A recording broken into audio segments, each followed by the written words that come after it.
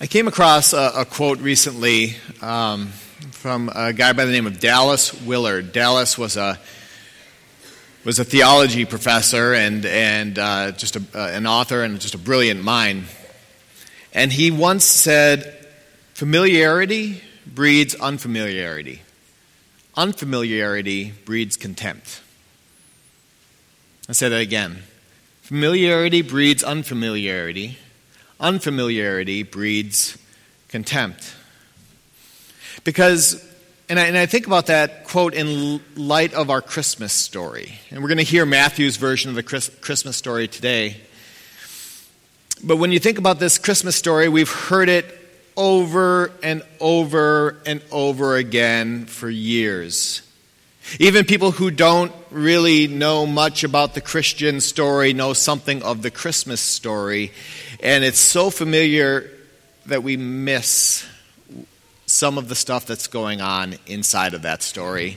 And we miss it and what it can mean for our lives. My prayer for us as we go into these days of Christmas is that something can crack open for us.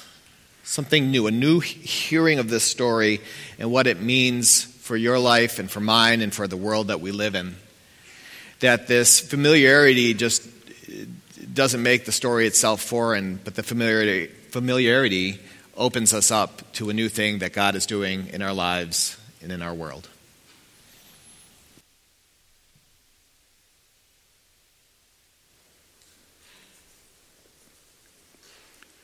Today now, as we light...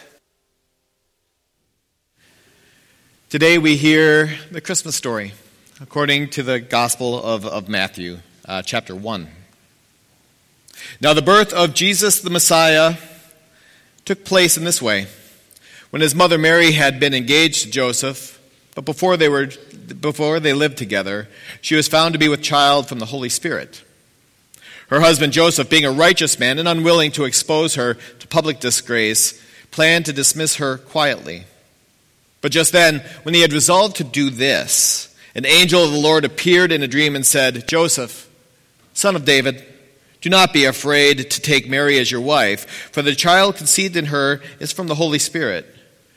She will bear a son, and you will name him Jesus, and he will save his people from their sins." All this took place to fulfill what had been spoken by the Lord through the prophet. "Look, the virgin shall conceive and bear a son, and they shall name him Emmanuel," which means God is with us. When Joseph awoke from the sleep, he did as the angel of the Lord commanded him. He took her as his wife, but had no marital relations with her until she had borne a son, and he named him Jesus. The Gospel of our Lord. I invite you to be seated.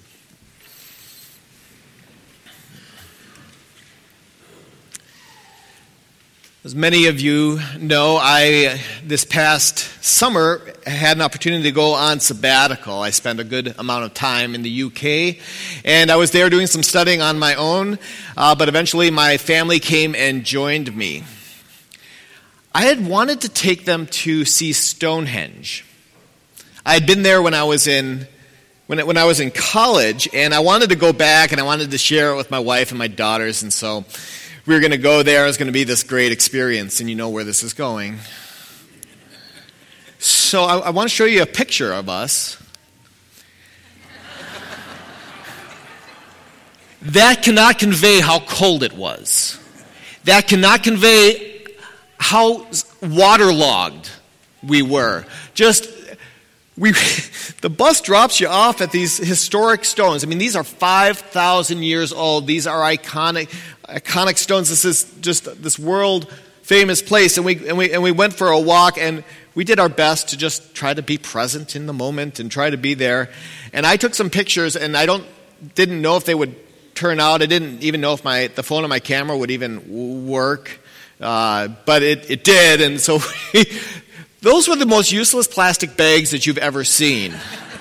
And so we got the picture to prove that we were actually there. We can go to the next slide and not look at miserable people anymore. But we spent as much time as we could bear walking around the stones. Wonderful sight. I still recommend it, just not on a day like that. we made our way back to the visitor center and read some of the stuff that they were planning on doing. Because 2 weeks, I think we were there 2 weeks before the summer solstice, which is like go time at Stonehenge. And so they were making all of the preparations and getting ready for all of that. Also, while I was there, read about the winter solstice. Also, probably the most famous summer and winter solstice celebrations happen there. People from all different spiritualities and religious backgrounds and places of thought from all over the world gather at these stones for the summer and winter solstice. Of course, the winter solstice was just yesterday. And it's the longest night of the year in the northern hemisphere. You can go to the next slide. It's the longest night of the year here in the northern hemisphere. It was just a pretty amazing day yesterday. It was a day like this, and with the sun being out, and you could see just how early it got dark without it being kind of one of those cloudy days. What I've come to understand is that the winter solstice and Christmas are linked in a profound in a profound way that I hadn't really thought of or learned before. So when I was talking before about hearing something new, this is a new idea that came to me, and I want to share it with you. And it's a bit of a history lesson, so you're going to have to walk with me a little bit on this. So the very first Christmas was celebrated in the year 336 A.D. 336. There was 300 years in early Christianity where they didn't even celebrate the birth of Jesus. So after about 300 years, the first recorded festival of Christmas happens.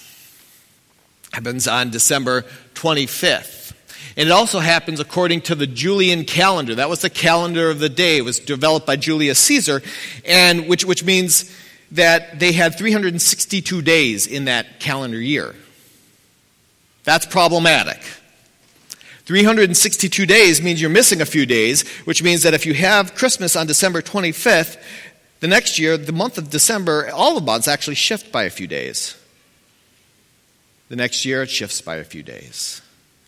Fast forward to the 16th century, and December is like in the springtime. And so they had a problem on their hands, and so Pope Gregory creates what's called the Gregorian calendar. 365 days with a leap year every 4. It's what we know now, and now December is back where it belongs. And they had a decision to make. Do we move Christmas to the solstice? Or do we celebrate it on December 25th where we've had it for the last 1,000 years? And it's not unreasonable to think that they would move it to the solstice because the solar and the lunar calendars, the schedules, I mean, that's why we have Lent the way that we do. And so they were thinking, well, we could just kind of plop this day right there on the solstice. But they didn't. And here's why. The winter solstice in the northern hemisphere, the longest, darkest night of the year. After that, the days get progressively longer, but it's not visible to the naked eye that is actually lighter till about 3 days after the fact, December 25th. Can you see why that's important? The longest night of the year, the time of the greatest darkness, 3 days later, emerging light. Creation and Christ are God's incarnate. God is incarnated through creation and Christ. And the first Christianity teaches us that through creation, that it is in the deepest darkness that a fresh radiance grows from there. Alexander Shaya, he's the one who taught me all of this, says this: the deepest dark is not where grace goes to die. The deepest dark is where grace goes to be reborn.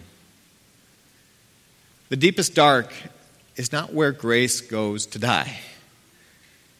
The deepest dark is where grace goes to reborn. And we see this played out in so many ways through our scriptures. We see this idea played out in our Christmas story, the background of this Christmas story. We cannot forget that Mary and Joseph were living as occupied people in an occupied land under the boot of a global military superpower in the Romans. Life was hard.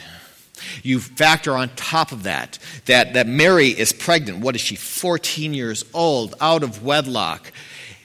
She's experiencing all of the fear and the shame that are going with that. Joseph also experiencing fear, also experiencing shame, and he's experiencing that differently because now he has some decisions to make. In that era, according to the barbaric laws that existed, he was within his right to have her stoned to death. And he could have done that. He decides he's going to quietly divorce her. And the marriage rules and laws were different, but even though they were engaged, you could divorce your engagement. And had he done that, she would have been penniless in the streets with a newborn child to fend for herself because she would have been ostracized by the broader community. And that's the more compassionate way to go. And so that's what the decision that he made to do. And it was into this fear and into this darkness and into this trouble that a new light was born, that a child was given. That's the pattern in creation. That's the pattern in our scriptures. That's the pattern in our life. The deepest dark is not where grace goes to die. The deepest dark is where grace goes to be reborn. And so I ask you this morning, where do you feel the fear and the shame and the anxiety like Mary and Joseph today? Where in your life are you experiencing that struggle, that trouble, the darkness, the pain? I'm going to ask the same question I asked downstairs last week because I think it's important for us to consider at this time of year. What wakes you up in the middle of the night, leaves you staring at the ceiling in search of answers because they're somehow magically there? I'm here to tell you a new light is dawning. What makes your hands sweat and your heart race as you worry about what's lurking around the next corner, what's sitting around the next bend? A new light is dawning. You might be sitting here today and actually things are going quite well. You might be sitting here today and it feels like your whole universe is bathed in light, but you know that that's not the story. That's not the case for your friend, for your neighbor, for your loved one, for the person sitting next to you in the pew this morning.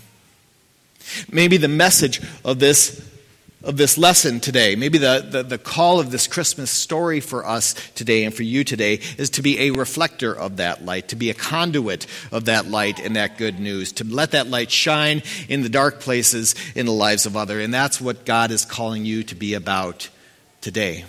Maybe God is calling you to be the messenger, to share that message that the deepest dark is not where grace goes to die, but the deepest dark is where grace goes to be reborn.